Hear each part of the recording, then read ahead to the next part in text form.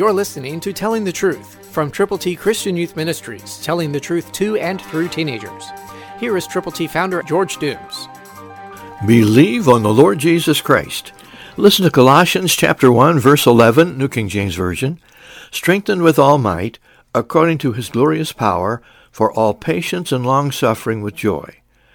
Now, those are a lot of words in a very short sentence. Strengthened with all might.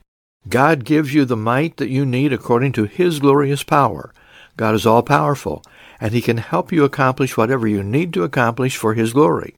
He wants you to live for him. He wants you to tell others about him.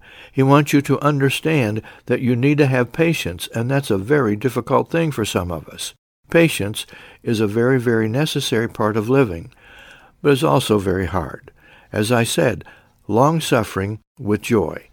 That means when problems come, and they will come your way, when difficulties surround you, and they will surround you, when somebody says something that is unpleasing, that is terrible, and that hurts, you're to have patience and long-suffering with, and here's the real key, with joy.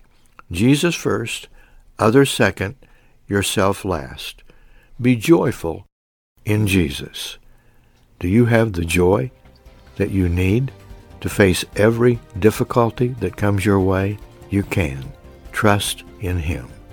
Christ through you can change the world.